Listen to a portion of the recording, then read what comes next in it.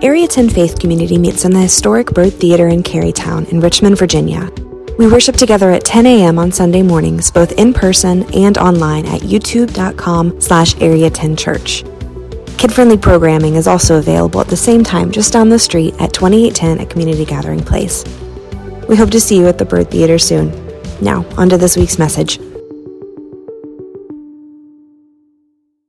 One of the things I remember from my bedroom when I was a child was I had this dresser over in the corner of the room, and you know, all your clothes are there or whatever, but on the top of the dresser, you always got to figure out what goes there, and for me, what went there was trophies.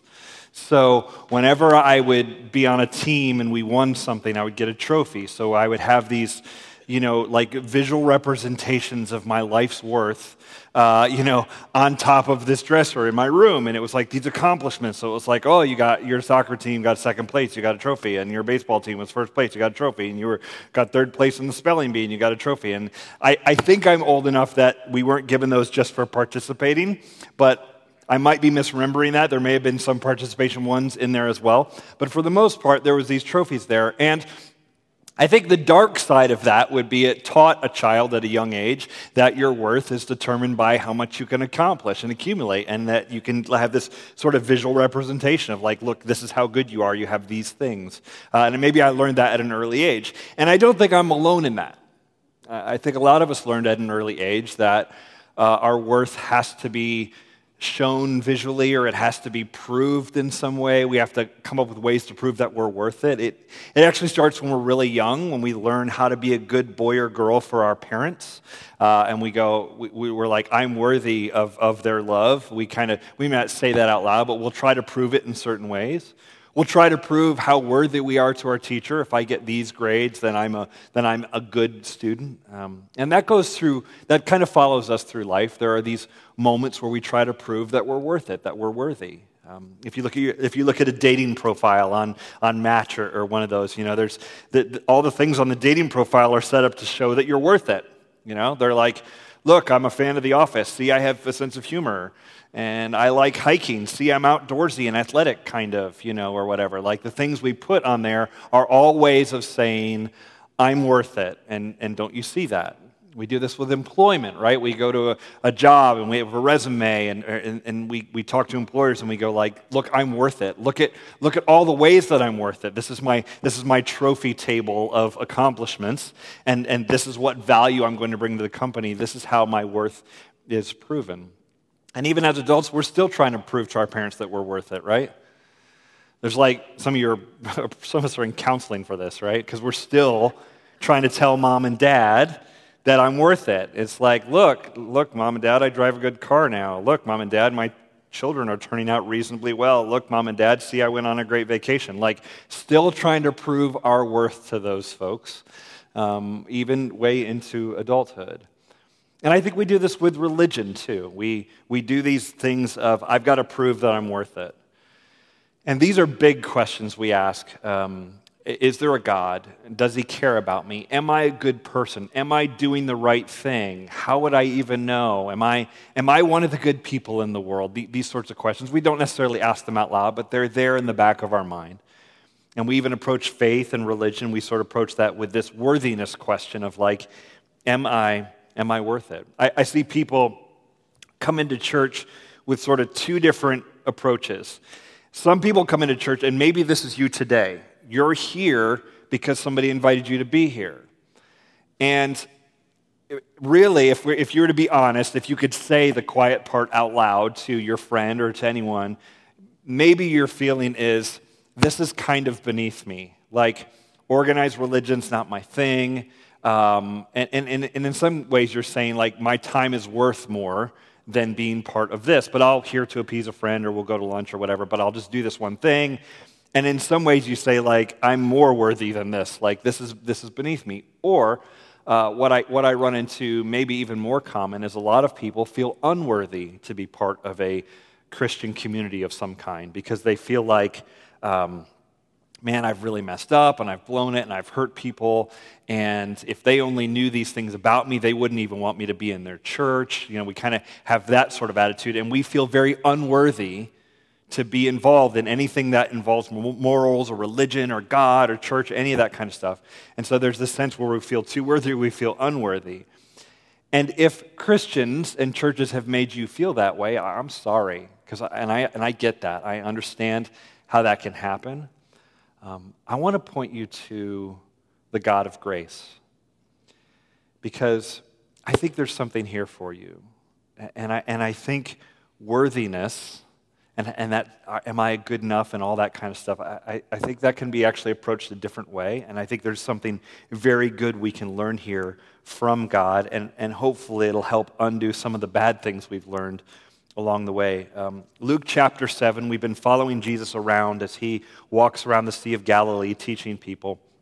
And we come to the beginning of chapter 7 this week, and he has a conversation with a guy, and it very much centers around worthiness. So I want to read it to you. Luke 7, we'll start with verse 1. Let me just read you a couple verses. After he had finished all his sayings in the hearing of the people, he entered Capernaum. Now a centurion had a servant who was sick and at the point of death, who was highly valued by him. All right, couple things. Jesus has been teaching around the Sea of Galilee. He goes back to Capernaum. He's already been at Capernaum. We've talked about it in weeks past. This is a fishing village on the north side of the Sea of Galilee. This is where Peter was from. Jesus cast out a demon in the synagogue there. There's a miraculous catch of fish just outside of Capernaum. There's all that sort of going on. This is kind of home base for him in his teaching around the sea. He always ends up back at Capernaum. And so he goes up there, and there is a Roman centurion who wants to see Jesus. Now, when you hear Roman centurion, and when Luke is mentioning that this centurion is there, you have to understand that for that audience, hearing this in the first century, this centurion equals not Jewish. He's not one of us. He's not an Israelite. He's not our people. The Romans conquer Israel like they conquered a whole bunch of the ancient world. And then they set up an army to rule over the people. And they set up governors and prefects and all these people. And the conquering army, people like centurions, are leaders over soldiers. And so the Jewish attitude towards these guys is not good. They don't like them. Like, think about how much we would like if someone conquers our country and then sets up rulers around and various military. I mean, you see that all over in the history of the world. When someone gets invaded and conquered, the occupying military is there and people resent them. And they just hate them. And that's how people would have felt about the centurion. The Jews would have felt that about the centurion. Well, what we know about the centurion, so he's not Jewish. He's this Roman, they would have considered like a pagan, right? He's this Roman guy, and he's got a servant who's really not doing well, and it says that the servant is highly valued by him. Now, at our most cynical, we would read that as slave, and we would say, well, of course the slave is highly valued by the centurion. That's his free help. Like, of course he values him. That's the help. That's all, and we read it sort of that way. But that's not necessarily the case. In the first century, indentured servitude is a thing. You didn't have credit cards to go into debt, so you could voluntarily enter something like slavery to work for someone to pay off debts, possibly. So maybe there's something like that going on. And maybe this guy values him for his financial worth to this guy, but maybe it's also possible that the centurion values this servant, highly values him, because he just likes the guy. He just thinks this is someone that's important, and he cares about him. There is precedent for that kind of thing in the ancient world. So we see that. Verse 3, see what happens. When the centurion heard about Jesus, he sent to him elders of the Jews, asking him to come and heal his servant. And when they came to Jesus, they pleaded with him earnestly, saying, "He is worthy to have you do this for him, for he loves our nation, and he is the one who built us our synagogue." All right, so the centurion knows Jesus is a rock star rabbi. He's heard of Jesus. If he's around Capernaum, he probably heard about it when Jesus went to that synagogue and cast out demons. Or maybe he was there kind of observing from the outside. Or he heard about Jesus healing Peter's mother-in-law, different things that had gone on around there. So he knows here's this rock star rabbi, religious guy who can heal people. And he goes, I need to talk to him, but he doesn't go himself. He sends elders of the Jews. So he's sort of like, hey, you guys are religious too, right? Can you go talk to that other religious guy and get him, can you put in a good word for me? Like, you're cool with him because you're Jews also. Can I be cool by association? Like, I know you guys go talk to him. So these elders of the Jews, the religious people of that day, they go talk to Jesus. And notice what they say about this guy. They're like, Jesus, you should come heal the centurion. You should heal this guy, and you should heal his servant. Come do this for us. Here's why. Here's why he's worth your time. He's worth it because he's good to our people and our nation. In fact, when we built the synagogue a while back and we did that whole thing, he helped. Like, he didn't have to. He just pitched in. I know there's bad Romans. He's one of the good ones. That's the appeal. They make it. And so, notice this. Worthiness is based on what this guy has done. He's done some good things. This guy has a whole dresser of trophies. And these, they all come to tell Jesus about it. Now, Jesus may not agree with that, but he goes along with them and says, fine, I'll go with you. So verse 6, and Jesus went with them. When he was not far from the house, the centurion sent friends, saying to him, Lord, do not trouble yourself, for I am not worthy to have you come under my roof. Therefore, I did not presume to come to you, but say the word, and let my servant be healed. So the religious leaders of the day show up to Jesus and they say, this guy is worthy because he's done these good things. Jesus gets close. This guy sends out friends and they say, and they pass on this message, the centurion saying, I'm not worthy. I'm not worthy of you, religious leader, rock star rabbi guy. I'm not worthy to have you come under my roof. In fact, here's what you could do. Just say a word and heal my servant from a distance. Now, how does he know Jesus can do that? Well, he's been around. He's hearing the stories. He's seen some things. Peter's mother-in-law, the synagogue, the casting out of the demons, that kind of stuff. So he sees all that, and he goes, I'm not worthy. I think you can just do this from a distance. And then his justification is this. Look at verse 8. For I too am a man set under authority with soldiers under me. And I say to one, go, and he goes, and to another, come, and he comes. And to my servant, do this, and he does it. This guy, the way he pieces this all together is he's thinking from his frame of reference as a military guy. And he goes, look, I have authority over people. I can tell soldiers where to go and what to do, and I can tell servants, and I know what that's like. And when you tell them, they go do what you need them to do. I recognize you, Jesus, as someone who has that kind of authority, but over sickness, over nature, over demons, the spiritual world. I see you having that kind of authority too. So my guess is you can just say something, and this is going to work. One thing I love about this is the centurion is not that we know of is not a religious guy. This isn't like a person who studied the scriptures his whole life and now he's just really pieced it all together and he understands who Jesus is. This is effectively an outsider, a Gentile. He's an outsider, and what I love about that is sometimes it takes outsiders to see things clearly and to get things that the religious insider people are missing. And I hope that's encouraging to you, because if you feel like an outsider to the faith, man, come on in. Like, sometimes you bring incredible insight to things from your experience that are really profound and really helpful. And so that's what this guy does, drawing on his military experience. He's not the most religious guy, but he's the new guy, and sometimes it's the new guy who gets it. Verse 9 and 10, apparently Jesus is impressed by this also. Listen, when Jesus heard these things, he marveled at him, and turning to the crowd that followed him, said, I tell you, not even in Israel have I found such faith. And when those had been sent returned to the house, they found the servant well. So a crowd of religious people is always following Jesus and trying to figure out how to be more Jewish and more closer to God. And he looks at all of those people and he's like, man, this guy, I haven't seen faith in any of you fools. Not like this guy. He's incredible. It says he marvels at him. Now, that would have been hard for them to hear. The most religious people, and you tell them, you guys don't even get it. This guy who's not religious, he gets it. He's got real faith. it's profound. And the servant gets healed from a distance. As they go back, they find out, okay, he's been healed. All right, a couple thoughts.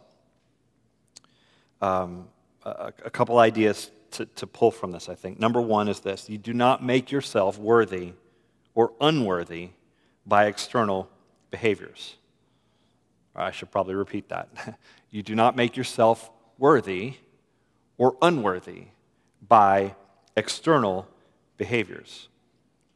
Our worthiness before God is not defined that way, which means you can be a good person. You can be the last person to refill the coffee pot at work. You can clean up after someone. You can clean up after the dog. You can clean up after other people's dogs.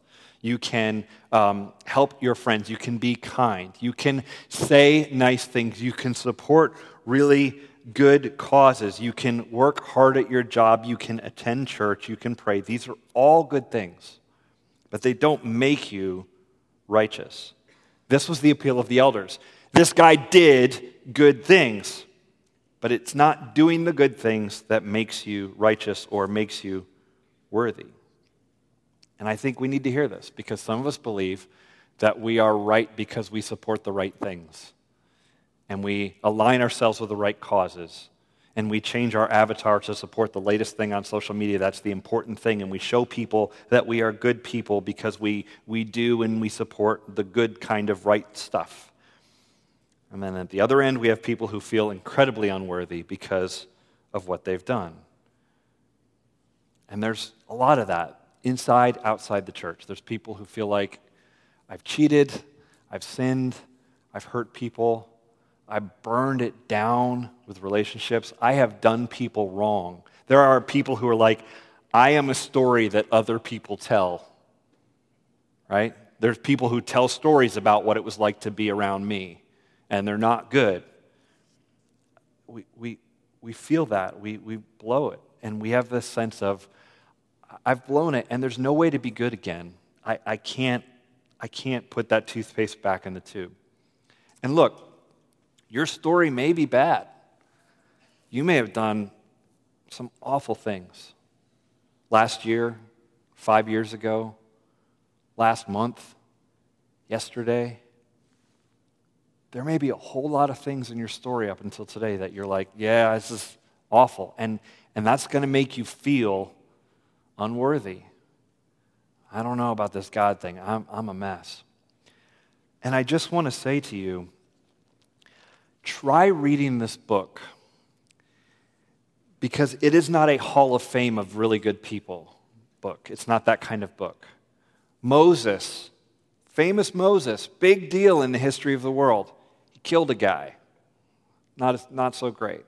Abraham, the father of 3 religions. Surely he's like one of the greatest of all time. Abraham tried to pimp out his wife. David, the king, man after God's own heart, wrote a bunch of the Old Testament, wrote Psalms, sing all these songs, and he's honoring God and he's praying and all this stuff. And, incredible. David sleeps with a guy sleeps with a girl who's not his, is someone else's wife, and then has that guy killed. Adultery and murder. That's David. Peter spends 3 years hanging out with Jesus, walking around this lake with him, so close to him. You couldn't get better teaching in the history of the world than Peter gets from being directly next to Jesus for 3 years. And at the end of that, as Jesus is getting crucified, Peter denies 3 times that he even knows Jesus. That's taking a big L right there, right? Paul is a persecutor of the church. A guy who in his zeal for Judaism rounds Christians up and has them thrown in jail, and later converts to this Jesus thing and ends up writing half the New Testament. But he wasn't necessarily a great guy. My point is, people have stuff, even the ones you look up to. Everybody's got stuff and baggage and issues that from our past. Some of them are things that happened to us, and some of them are things we caused. And you're not worthy or unworthy to be before God based on all of those things. Our worthiness comes from faith. This is actually what Jesus marvels at. You read the New Testament, Jesus does not marvel at how rich somebody is. He does not marvel at how politically connected someone or how powerful they are. He doesn't marvel at what a great sense of humor they have or anything like that. The thing consistently that kind of blows Jesus' hair back, and he's like, whoa, this guy, this girl, look at them, notice them. It's faith. It's a powerful thing. And we're called to have faith because we enter a relationship with God through faith. And I know that's hard because we live in a very empirical world. We have smartphones and the internet, and we have lots of amazing things that have been delivered into our hands and into our pockets from science. And that feels like the world, even though I don't actually know how a smartphone works and I don't understand the internet, at the end of the day, it's sciencey things. It is something binary with zeros and ones, and there's some sort of math involved, and then there's I don't know, somebody uses calculus, I suppose. So there's that happening out there somewhere, and it all works together, and it's very reasonable, and it's very rational. It all comes together and it's very, it's brilliant, right? And so we think that's just that's life. It's these things. It's incredible. But the truth is, so much of life, even in that life, even in the midst of that, so much of it is faith. So much of it is trust in things that you can't see and things that you can't understand. And that's hard. But our relationship with God is the same way. It is trust in someone that we can't see and can't always understand. Hebrews 11, chapter 11, verse 6 says this, "Without faith it is impossible to please him. For whoever would draw near to God must believe that he exists and that he rewards those who seek him." Faith is, it's the connection to God. It's the way in. Why is that the case? I mean, if God wanted to be in a relationship with us, if he's all-powerful and we're not, and there's going to bridge that gap there and we're going to be in a relationship with our Creator, he could have done it another way, right? Faith, why faith? He could have done a contract. God could have shown up at your door at age 21 or something and been like, all right, are you with me or not? Let's sit down at the kitchen table. I've drawn up some things, and I'm going to have you sign here, here, and here, and now you're mine. You're with me. I'm God. You're my creation. We're together. You're my child. We're done. Contract. Could have done that. He didn't. He could have sent you an invite to be part of his team through an owl to your house at age 12. He could have dropped that on you and been like, do you want to be with me? And you'd be like, yes. This is the way it works, God. No, he doesn't do that. Any of that. What he does is invites you to know him through faith. He comes as Jesus. He comes to earth and walks earth. And then he had people write it down so we would know what happened way back when. And it's in print and available for us to see now so that we can interact with it thousands of years later. And we can know and we can read it and we can believe. But you have to have faith. You have to trust in something you can't exactly be sure of. And the reason why faith and trust is so important there is because that's the way relationships work. It is. All relationships are built on some level of trust and faith. I've been married 24 years. You would think I am completely certain that I am loved by my wife. I think I am. She tells me that I am. But do I actually know? There's concrete behaviors that I can observe that she does. So I'm like, okay, I think she loves me. She does these things or whatever. But I'm not in her head. I don't know. The relationships, this is the way they work. You have some level of faith and trust in the unseen and the unknown. And the same way our loving relationships with each other rely on faith, it's the same thing with God. We trust him and we have faith in him, even though we don't know how it all works and it's not always concrete.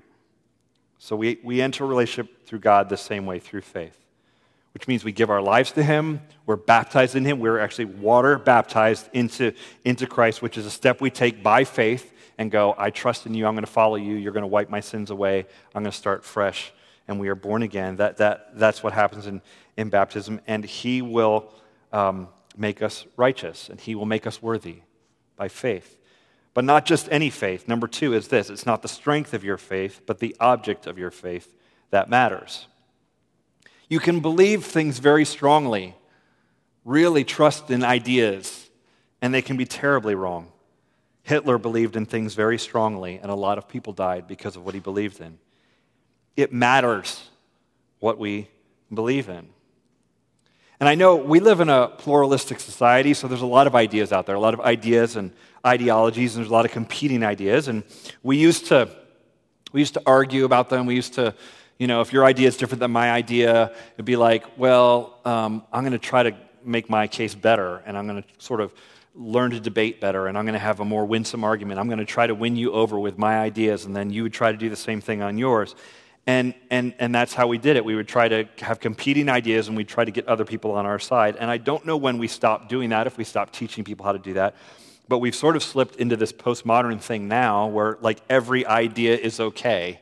And we kind of sidestep the truth by saying it's your truth or my truth. So we just sort of say like it's not the truth, it's just whoever owns what. And we try to say with a straight face that competing ideas and opposing ideas are both true. We try to say that completely different worldviews that are opposite of each other are both completely good and true. And I think it's nonsense. Believing strongly is powerful, and it matters what you believe in. Some ideas are better than others. But it matters how strong you believe in something, sure. Strong belief gets orphans adopted in India by Mother Teresa, and it also gets buildings knocked down by airplanes in New York City. Strong beliefs matter, but it definitely matters what you believe, the object of where you are putting your faith. That's the thing. Now, our culture says otherwise. Our culture will tell you that it doesn't matter what you believe in. The point is that you really believe. I saw this, and I hate to bag on this movie because it did a lot of good things. Okay, so the movie The Prince of Egypt came out in 1998. For DreamWorks to take on a biblical story and not completely mess it up is impressive. So there's a lot about the movie that they get right. And it's a little like, wow, they really went there. They went for a biblical story, and they did it pretty well. But if you remember, and I remember this at the time, and I was just thinking of it as I was writing this, there's a song, it's kind of the song from the movie, When You Believe, and I just want you to notice what it says about belief in the story. So here's verse 1. Many nights we prayed with no proof anyone could hear. Okay, I can get along with that. In our hearts, a hopeful song we barely understood. Now we are not afraid, although we know there's much to fear. I like that. It's the definition of courage. Okay. We were moving mountains. Whoops, were we? Okay. Long before we knew we could. Ooh, oh, yes. Here's the chorus. There can be miracles when you believe. Yes. Though hope is frail, it's hard to kill. Who knows what miracles you can achieve when you believe? Somehow you will. You will when you believe. Yeah.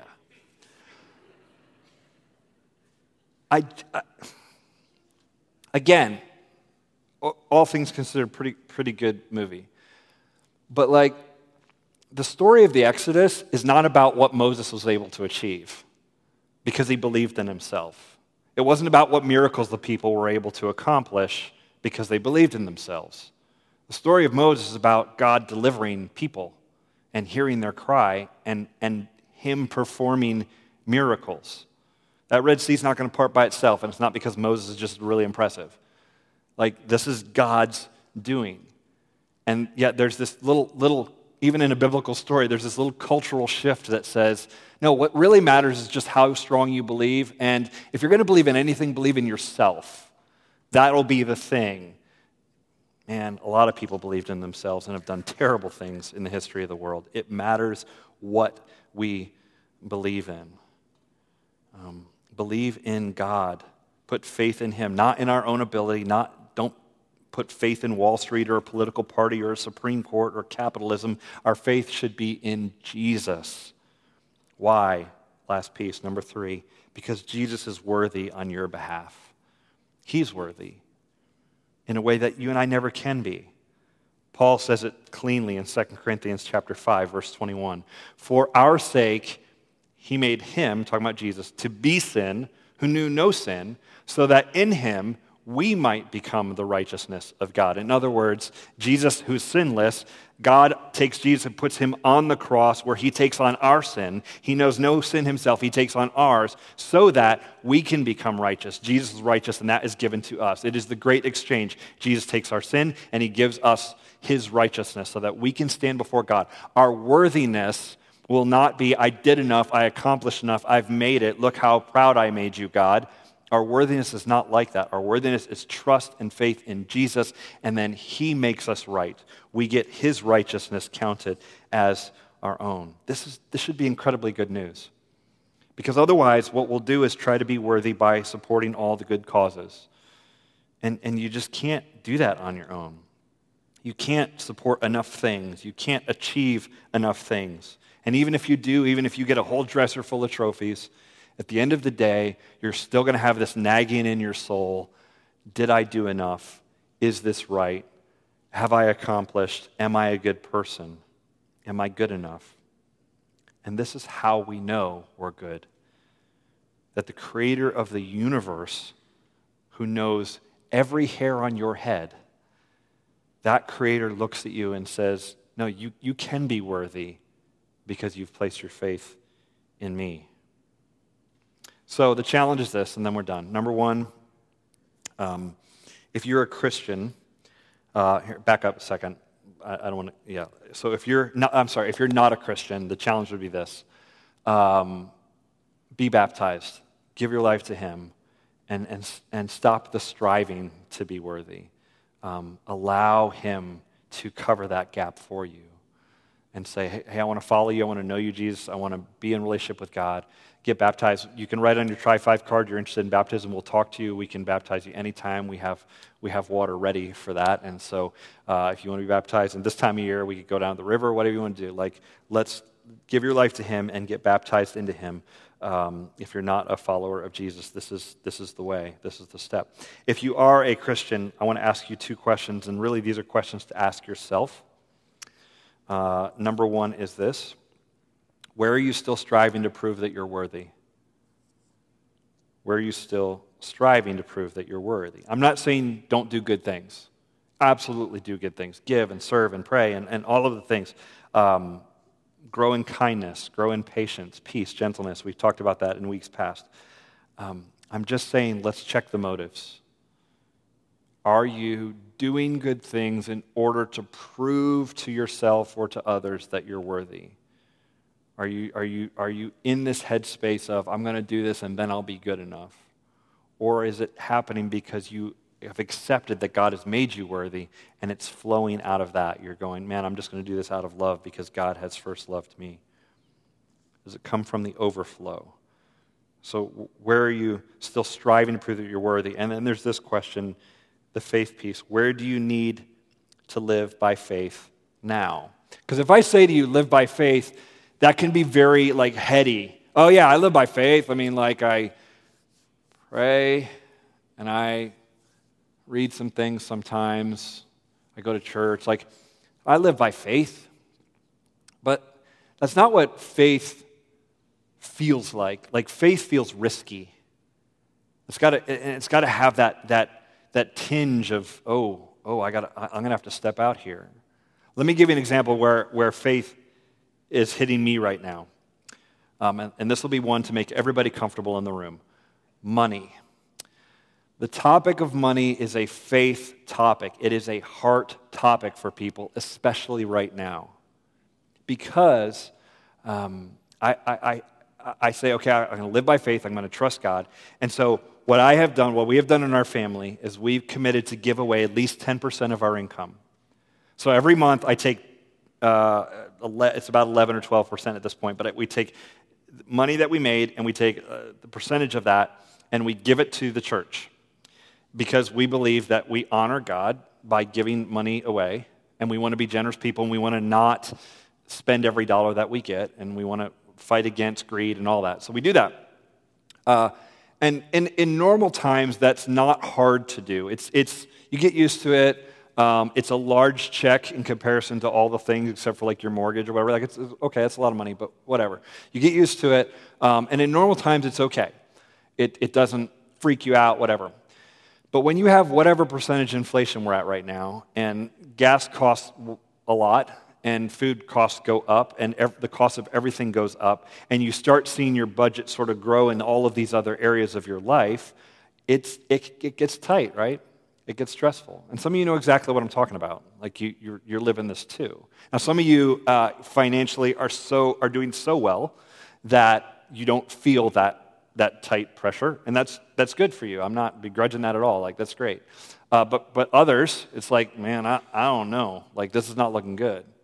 And the temptation here would be for me or for any of us to go, I'm not going to give generously to the church or anything because it's just tight right now. And God helps those who help themselves. One of those things we say that's not in the Bible, but we say it, And God wants me to take care of me, and I'd be irresponsible if I don't. And I got to eat, and and I get all of that. I get that temptation, and I get that pressure.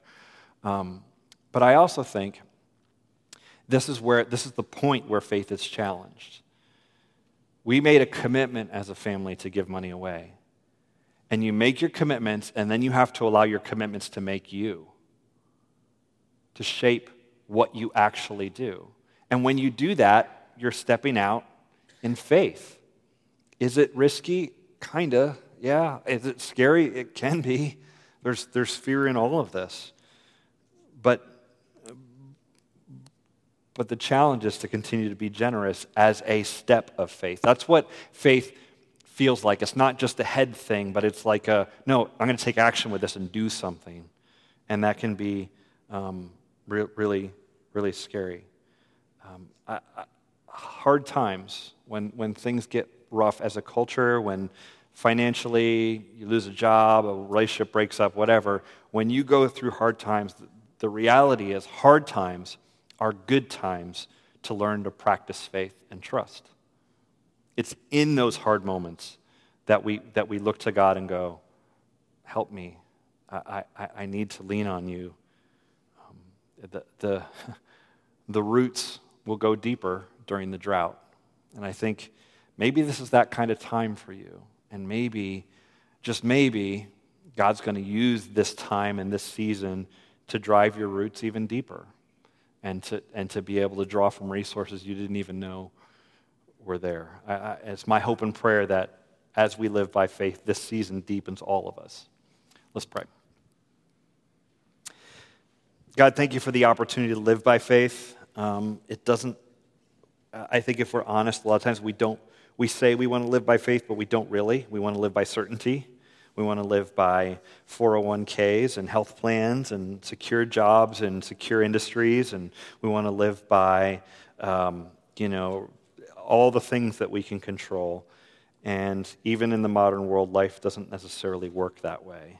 And so, God, I pray that in the dry season that we dig the roots even deeper, that we go down and search you out more, that we live by faith even more. God, I thank you for making us worthy, that we don't have to, that we're not too good for you and that we're not good enough, but that you give us righteousness. You make us right on the cross. I thank you for that we can know you and be in relationship with you. In your Son's name we pray. Amen.